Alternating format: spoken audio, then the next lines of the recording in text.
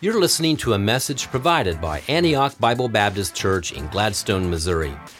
We intend this to be a helpful resource to you as you grow in your walk with Jesus Christ. This is intended especially for those who are unable to attend our worship gatherings and therefore were unable to hear the teaching of God's Word. This should not replace your gathering with our church as a member. If you're checking us out for the first time and are looking for a church to visit, we hope that you enjoy this content and that it impacts you personally. Thanks for listening. I want to start this morning's message with two questions that I have for you. The first question is this: do you treasure God more than you treasure money? Do you treasure God more than you treasure money? So that's the first question for you to consider today. The second question that I have for you is, do you trust God more than you are anxious about life? Do you trust God more than you are anxious about life? Now, I think if we're honest with each other, we probably come to these questions like we come to the question when we go to the dentist office. And you sit down in the seat at the dentist office and the dentist asks you, or the lady that's doing the getting you ready says, have you been brushing and flossing your teeth? The answer is always yes, right? Like, it's been 6 months more than likely. So in that 6 months, at some point, you have probably brushed your teeth and you've probably flossed your teeth at some point in the 6 months. So when the dentist asks that question, have you been brushing your teeth? Have you been flossing? The question, of course, the answer is always yes. So these kinds of questions are very much the same way, right? Do you treasure God more than you treasure money? Well, nobody came in today and was like, you know what? I think I treasure money more than I treasure God, right? Nobody walked in here today and thought, I hope the pastor talks about being anxious because I've really been more anxious this week than I've trusted God. No, I think typically, like the dentist office, the answer is, well, I pray that I've treasured God more than I've treasured money. I hope that I've trusted God more than I've been anxious about life. But you know, the reality is when you go to the dentist office is that the truth comes out when they take your x-rays, right? And then they clean your teeth and the dentist comes in at the end and starts poking around. That's going to show whether you've been brushing your teeth and flossing your teeth or not. Well, the passage of scripture that we're going to look at today is going to do an x-ray on our heart. And it's going to poke around at our heart, and it's going to see if we're answering these questions really genuinely from our heart. That we treasure God more than we treasure money, and that we trust God more than we are anxious about life. So would you stand with me and turn in your Bibles to Matthew chapter 6. And today we're going to look at Matthew chapter 6, verses 19 through verse 34. So we're going to finish out chapter 6 of Matthew today. You'll remember chapter 5, as we're working through Jesus' Sermon on the Mount here. Chapter 5 is the heart of righteousness, is a good way to think about it. He's going after the heart. In Matthew chapter 6, he's going after the acts of righteousness. So he's really getting to the priorities. Last week we talked about the practices of righteousness. Today he's focused on the priorities of this righteousness. So the practices of righteousness, we'll remember, we're giving, praying, fasting. And why do we do those things? For an audience of one, because the Father who sees will reward you.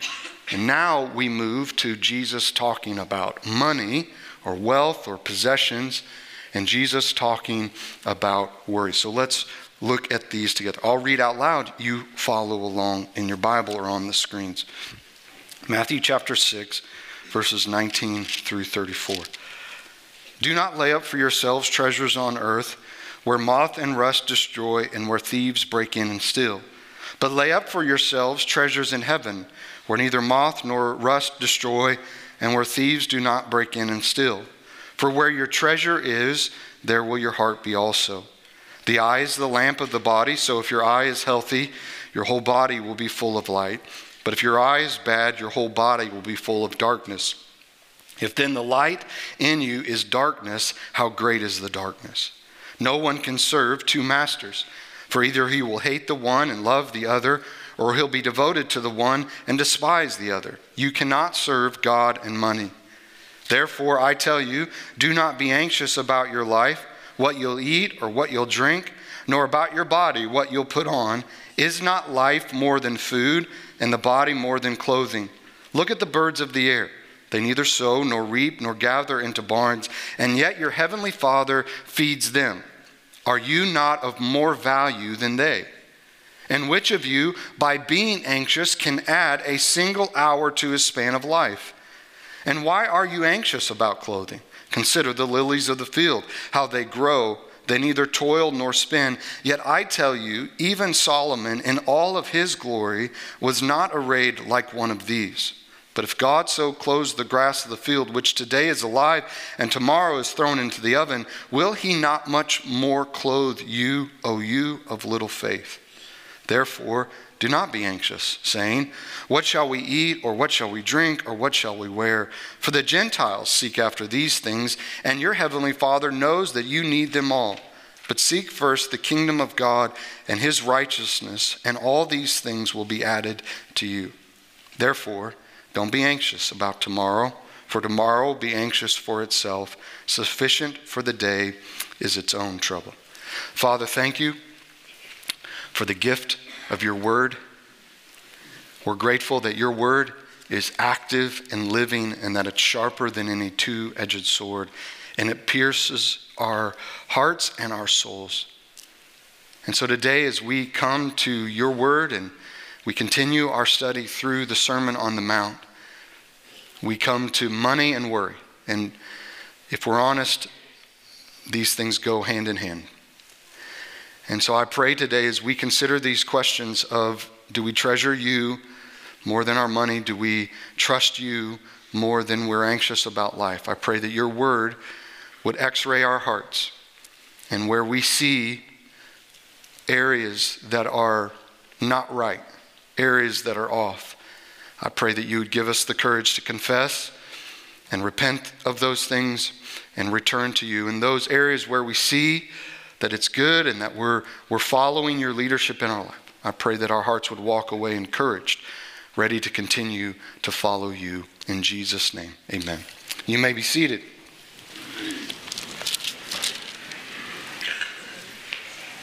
So Jesus begins Matthew chapter 6, verses 19, talking about this idea of laying up treasures in heaven rather than treasures on earth. What Jesus is going to do in verses 19 through 24 is he gives us three pairs to consider when it comes to whether we treasure God more than we treasure money. He's going to talk about two treasures of the heart. He's going to talk about two eyes of the heart, and he's going to talk about two masters of the heart. Look at the first two, the first pair that he talks about, this treasure of the heart. He says, do not lay up for yourselves treasures on earth where moth and rust destroy and where thieves break in and steal, but lay up for yourselves treasures in heaven, where neither moth nor rust destroys, and where thieves do not break in and steal. This verse has been forever ruined in my life because I had the opportunity to play basketball at a small Bible college in my college days. And at our home basketball games, we had devotions before every game. And when you had devotions, they would bring in a pastor typically to give that devotion. And so what do you think half of the pastors used as a verse to encourage us as we were about to go play basketball? What is the easiest shot in basketball? The layup. Do not lay up. So this verse has been ruined in my mind. I cannot read it without thinking about doing a layup for basketball. And I'm not really sure how they got to, because we weren't really focused at that moment on a devotion when you're about to go play a basketball game. But I just know every other speaker that would come in would use this verse of do not lay up for yourselves treasures. So there you go. I've ruined your thinking of the verse now as well. So you will not be able to read that without thinking about basketball. But Jesus says, in essence, It's not a layup, okay? Jesus is saying it's storing up. Do not store up for yourselves treasures on earth.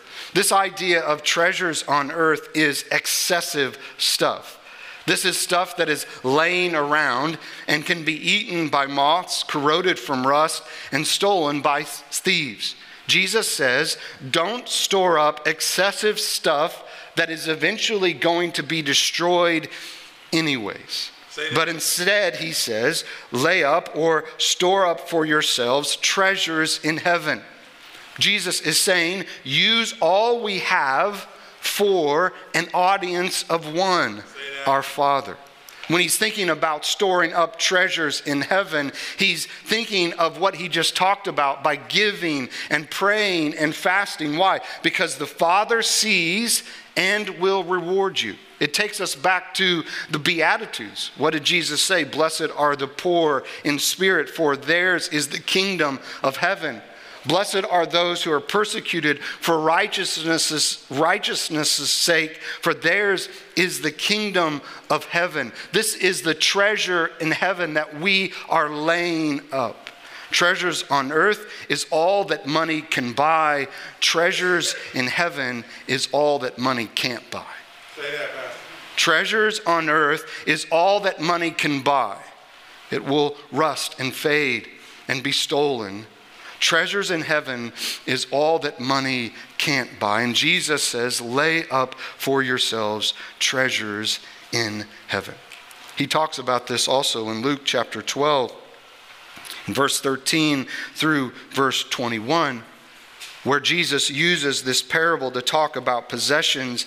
He says, the land of a rich man produced plentiful, and he thought to himself, what shall I do? For I have nowhere to store my crops. And he said, I will do this. I will tear down my barns and build larger ones, and there I will store all my grain and my goods. And I will say to my soul, soul, you have ample goods laid up for many years. Relax, eat, drink, and be merry. But verse 20, but God said to him, fool, this night your soul is required of you, and the things that you have prepared, whose will they be? Not going to be his. Verse 21, so is the one who lays up treasure for himself and is not rich toward God. Jesus says, don't be the fool that lays up treasures on earth, but does not lay up treasures in heaven, because one day your soul will be required of you. Verse 21, he says, for where your treasure is, there will your heart be also. Jesus is summing up his thoughts about laying up treasures on earth versus laying up treasures on heaven. Jesus is saying, follow a person's money and you will find their heart. Right? The heart is the steering wheel of your life. So if you want to know what a person treasures, look where their money has taken them, and there you will find their heart. In essence, what has our heart has us. Right? Say that.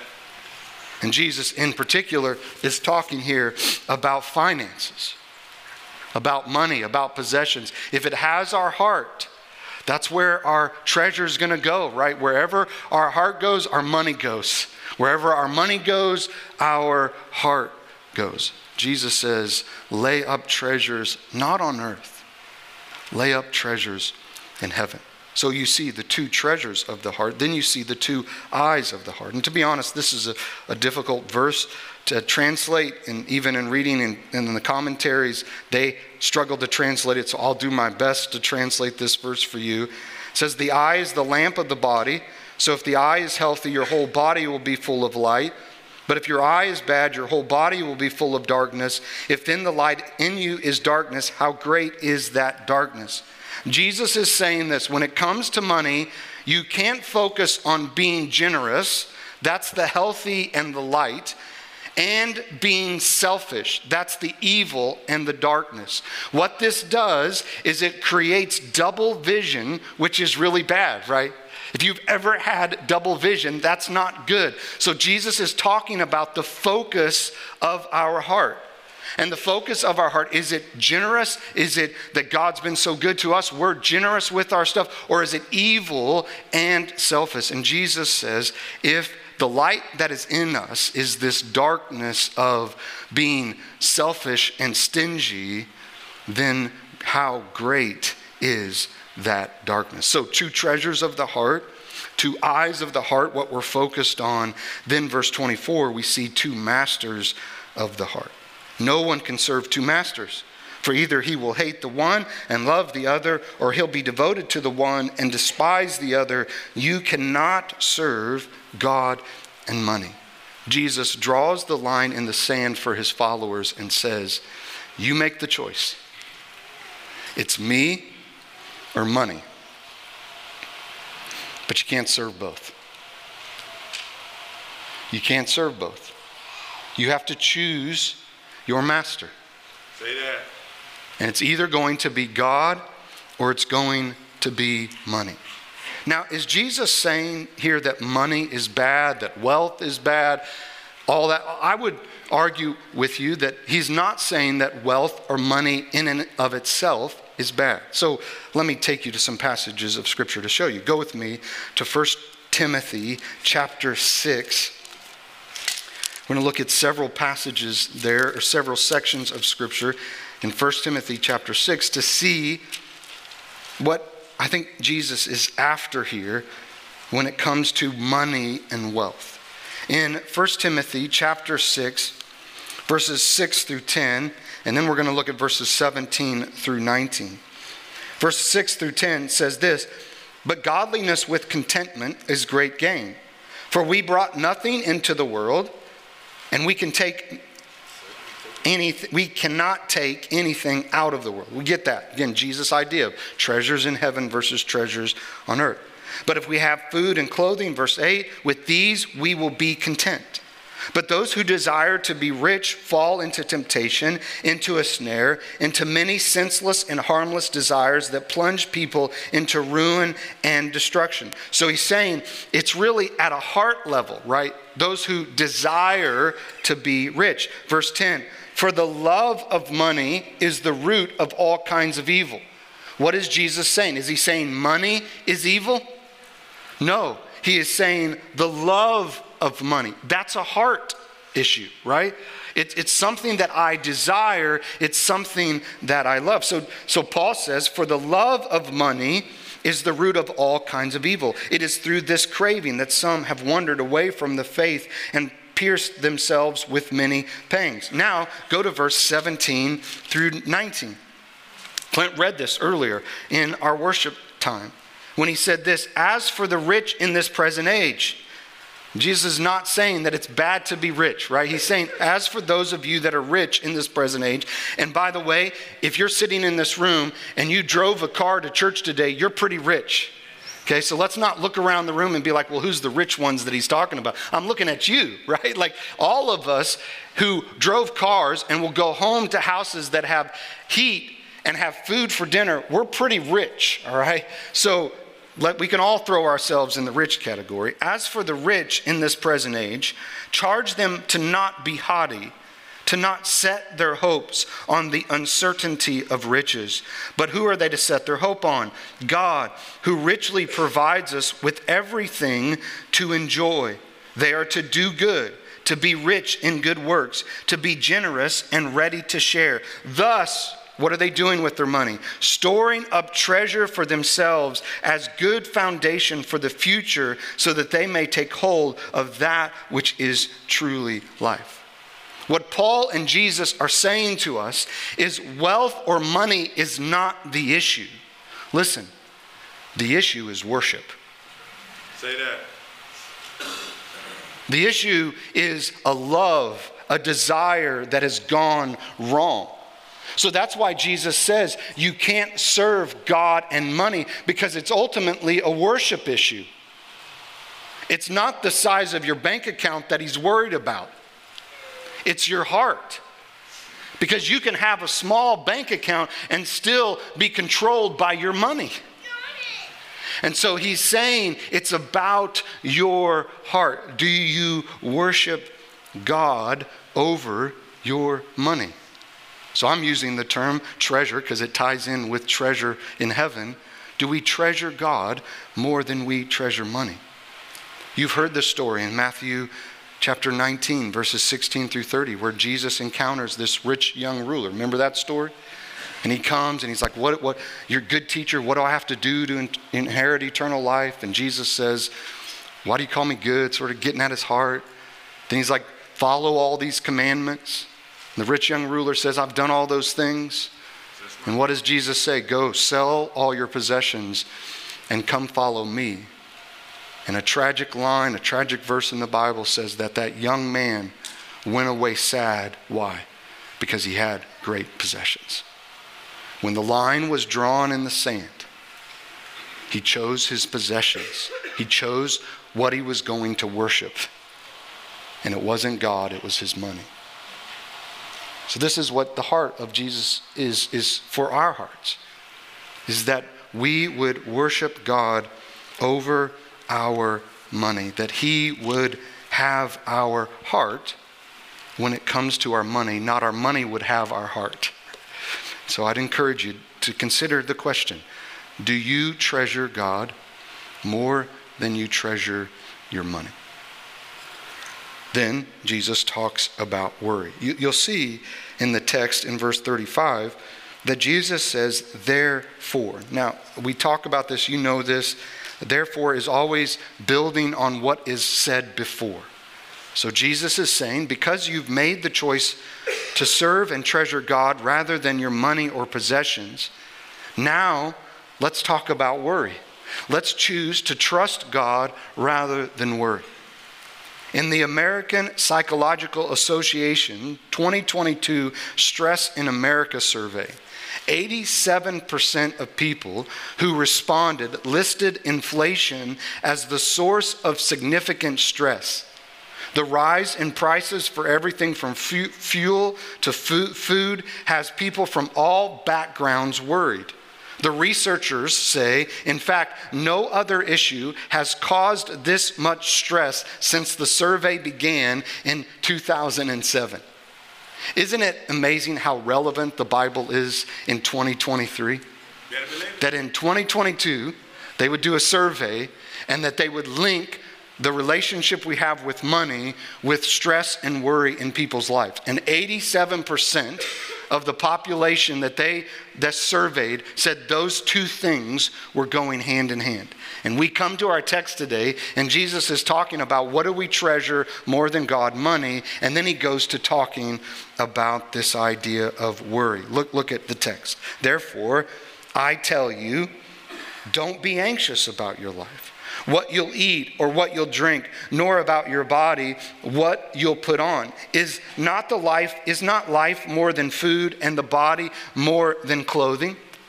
Jesus is giving us a command here to not be anxious. In the context, Jesus is talking obviously about money, about the future. So don't be anxious about your future.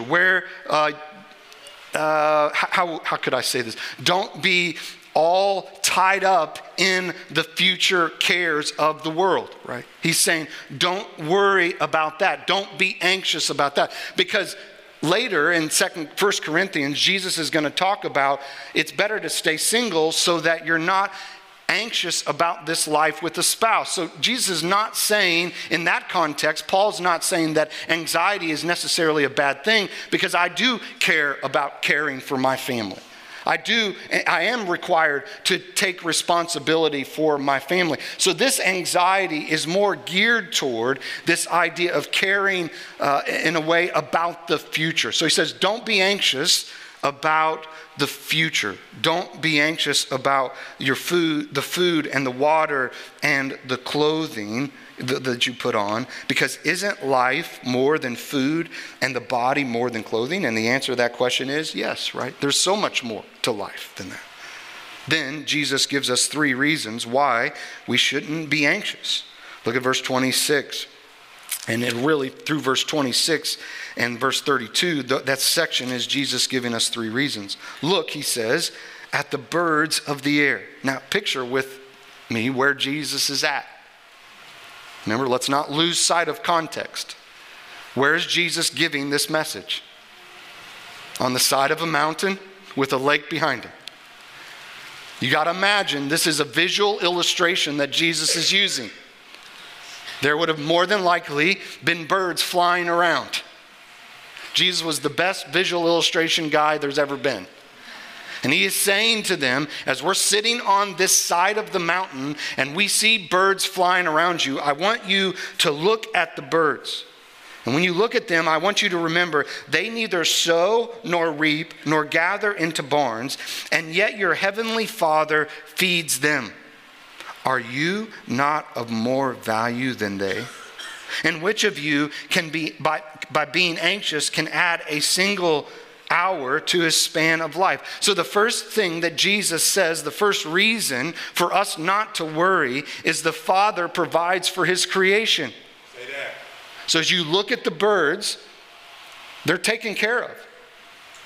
But the thing about a bird is you've never seen a bird at 72nd and North Oak with a sign saying, "We'll work for food," right? Why? Because the Father has always cared and provided for the birds. And Jesus is using this lesser to greater idea that if he's going to care for the birds, don't you think he'll care for you who's made in the image of God? Amen. That's right. Isn't that good? I like responses in message. We need to do more family worships, Todd, so that we get some talk going on in here. And, I like that. Thank you. Tell her, way to go, girl. Thank you for answering that question. That is the truth, right? Yes. That should be the mind. That's what Jesus is saying. Does the Father provide for his creation? Look at the birds. Yes. Will he provide for you? Yes. And can you add a single hour to the span of life? No. You can sit there and worry about tomorrow and whether you're gonna live tomorrow. You can sit and think and worry and be anxious about it and be all tied up in knots about that, but it doesn't change tomorrow. Say that. You can't add a single hour. You have to trust that the Father will provide exactly what you need for each day. So Jesus says, look at the birds. That's the first reason the Father was going to provide for you. Look at the second reason, found in verse 28 through 30. And why are you anxious about clothing? Consider the lilies of the field, how they grow. They neither toil nor spin. Yet I tell you, even Solomon in all of his glory was not arrayed like one of these. But if God so clothes the grass of the field, which today is alive and tomorrow is thrown in the oven, will he not much more clothe you? Jesus is saying the Father cares for his creation. That's why you shouldn't worry. The Father cares. He provides as you see the birds, and when you look at the grass of the field, when you look at the flowers, he cares for those. They come up.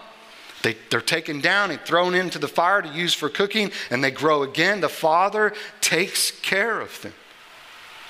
And the Father will take care of you. And he points to Solomon as an illustration of, you look at Solomon and see all of his glory. And if you want to know the glory of Solomon, go to 2 Chronicles chapter 9, verses 13 through 28. And you can read about the glory of Solomon and all that he had. And Jesus says Solomon in all of his glory was not taken care of as much as the grass and the bird, and the grass and the flowers. Don't you think he's going to take care of you? Don't you think he cares for you? Don't be anxious because the Father provides for his creation. Don't be anxious because the Father cares for his creation. But if you look at the end of verse 30, you get to the heart of what Jesus is saying. He says, will he not much more clothe you, O you of little faith? There's the key. The root of anxiety is unbelief. An unbelief that the Father will care and provide for you.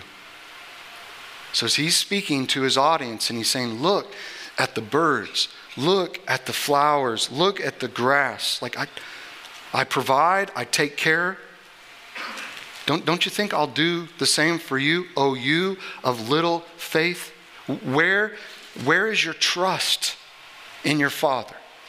That He can care and provide for you. That's the heart of what He's after, is this root of anxiety is unbelief. Look then at verses 31 and 32 for the last reason that He gives. Therefore, again repeating, do not be anxious, saying, what we'll eat or drink or wear. For the Gentiles, when He uses the term Gentiles here, He's talking about those who don't seek after God, right? Those who are not followers of God. He says, for they seek after all these things, that their pursuit in life is food and clothing and water. That's what they live for. He says that's what they seek after.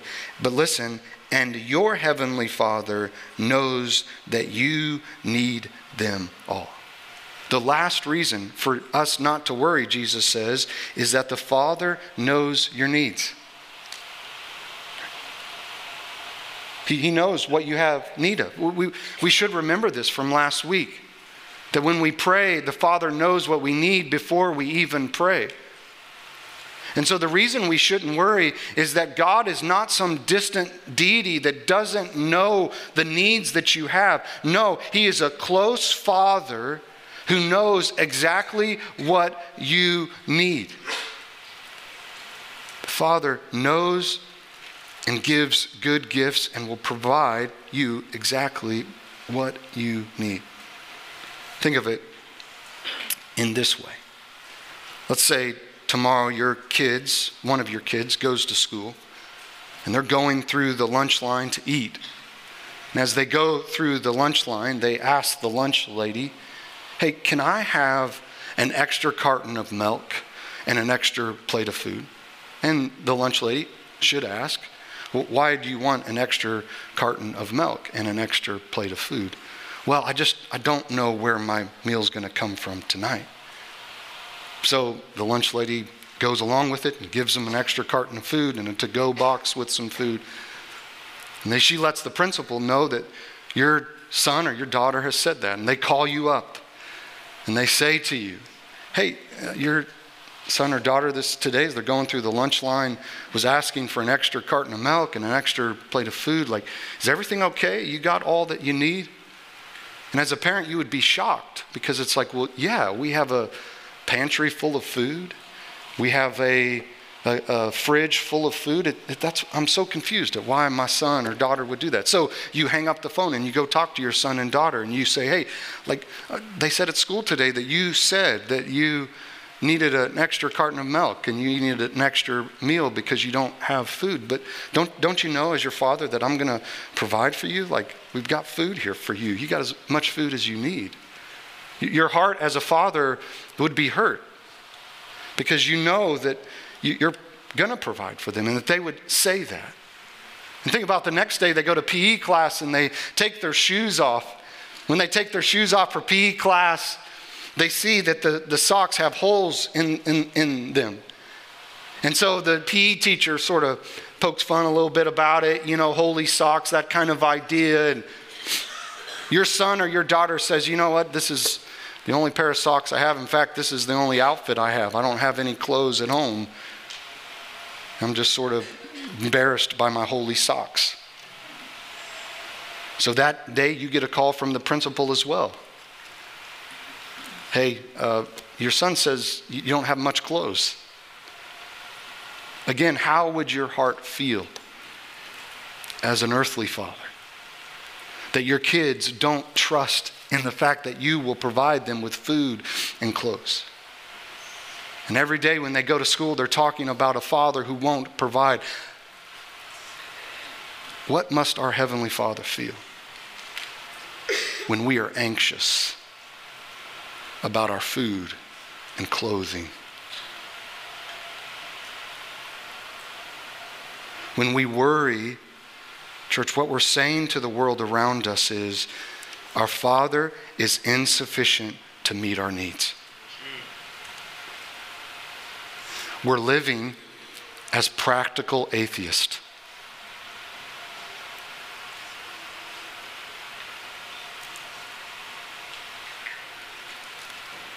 If we sit around the water cooler and we also worry about inflation and we talk about money like money is the God of our hearts, then how are we different than the Gentiles? Our Father knows what we need. Yeah, should we care about our money? Yes, we should care about it, and we should care about inflation, but it should not take supremacy of our heart. Say that. Because our Father knows what we need before we even ask. This is a reason not to worry. Think with me in this way. What really is your greatest need? Is your greatest need food and water and clothing? Well, in a physical sense, yes, right? We need food and water and clothing. But I would propose to you that's not our greatest need. Say that. Our greatest need is a right relationship with God. Because you and I, in Genesis chapter 1 and 2, were created in the image of God to be in relationship with God. That this world doesn't work the way that God originally designed the world to work. This world is broken, and it's broken because of sin. And so we were designed to be in right relationship with God, but then we chose to disobey God, and we chose to disobey God. Sin entered the world. And when sin entered the world, it broke our relationship with God, which is our greatest need, is we need to be in right relationship with God. And as the created ones, there is nothing that we could do to make things right with God. No matter how religious we were, no matter how many sacrifices we gave, we could never quite get back to where we were in the garden. And so we had this huge need. And how did God provide for that need? He sent Jesus. And Jesus came down, and Jesus lived the life. And we say it this way, but I think it's good. He never sinned. That's what we're saying. He lived a life that we couldn't live. Then he died the death that we deserve to die because of our sin. And why did he do that? So that we could be made right with God. And if this is our greatest need, salvation, and God would be gracious enough to provide us with a solution to our greatest need, don't you think he'll take care of all of our other needs? Yes. If he's provided for us a way to be right with God through his son Jesus, I think he can take care of our food. I think he can take care of our water. I think he can take care of our clothes. Now, I want to be honest with you and honest with the text. Have there been believers that have died from hunger? Well, probably so. So what do we do with this verse? When it says don't be anxious about food or water or clothing, haven't there been believers that have lost their life that don't have those kinds of necessities? Is God really good then? Is he providing? Well, I think it comes back to trust.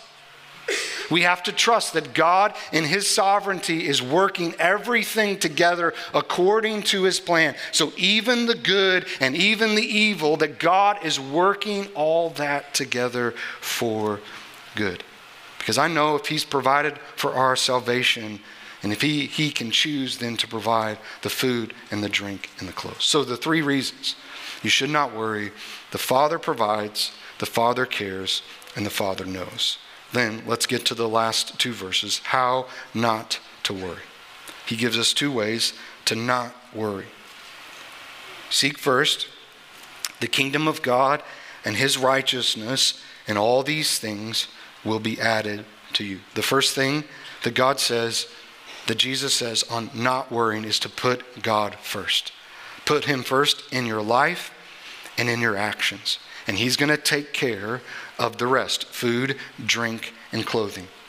Here's what Jesus is not saying: be lazy. He's not saying go join a monastery and become a monk. Right? That's not what Jesus is saying. But he's saying, put me first. Because we know the Bible says if you don't work, you shouldn't get paid, you shouldn't eat. If you don't care for your family, you're worse than a person who doesn't know God, right? Like you should work and you should care for your family. What he is saying to us when he says, seek first the kingdom of God and his righteousness, he is saying, prioritize your relationship with me. Put me at the center of your life. So as you work, you're treasuring God more than you're treasuring money. As you trust God, you're trusting him more than you're being anxious about life. Put me at the center of your life. Put God at his rightful place on your heart, the throne of your heart. That's where God should sit, and everything else will be directed from there. This is the priority. This is how we don't worry, is we prioritize God. Then, verse 34, he says, therefore, don't be anxious about tomorrow, for tomorrow will be anxious for itself. Sufficient for the day is its own trouble. Jesus is saying, trust God today and let God take care of tomorrow. It does no good for me to worry about tomorrow because I don't control tomorrow. But I know the one who does, and I trust him. So focus on today. One of the members in our church posted this on their social media this week, and I thought it tied in well with what Jesus is saying here. Anxiety does not empty tomorrow of its sorrow, but only empties today of its strength. Charles Spurgeon said that. Anxiety does not empty tomorrow of its sorrow. It only empties today of its strength. That's what Jesus is saying when he says, don't be anxious about tomorrow, for tomorrow will be anxious for itself. Sufficient for the day is its own trouble. This verse rings in my mind week after week when I walk into my office and I see a postcard of a young man by the name of John Luke. John Luke was a part of our church family. His family was a part of our church family for a long time. John Luke died from brain cancer, and I walked with his parents through this. And so me and his dad, John, would talk on the phone on a weekly basis. And I don't remember a conversation that we would have that John, his dad, wouldn't quote this verse to me. Therefore, don't be anxious about tomorrow, for tomorrow will be anxious for itself. Sufficient for the day is its own trouble. And I watched John and Kim Kern live out this truth of this. And they trusted God for today and didn't worry about tomorrow. May that be true of our lives. You see, you have a choice. You can pursue wealth and worry, or you can pursue God and trust, but you can't do both.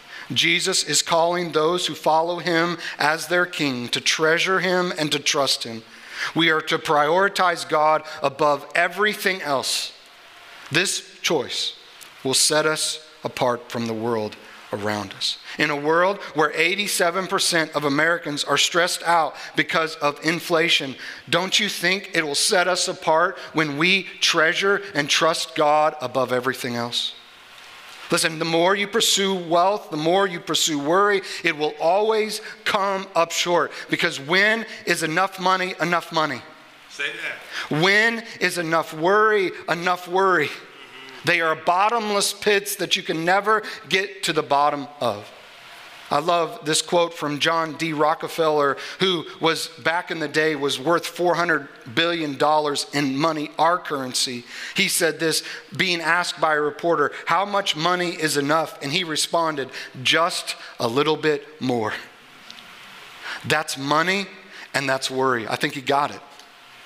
It's always just a little bit more.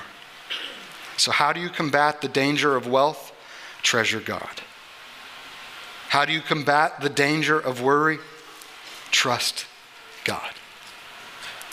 Clint quoted it, and I think it is right, and why I ask that we sing this song, Be Thou My Vision. The song lyric got it when it said this, riches I heed not, nor man's empty praise. That's a pretty good line to summarize Matthew chapter 6, isn't it? Riches I heed not, nor man's empty praise. thou mine inheritance, now and always. Thou and thou only. This is a good summation of Matthew 6:33. First in my heart, high King of heaven, my treasure thou art. May this be true of our lives. Father, we're so grateful for how you can expose our hearts. Thank you for the word that x-rays us and opens us to areas that maybe we can't see. And so I'm asking as a church family that you would help us, Lord, to treasure you more than we treasure money.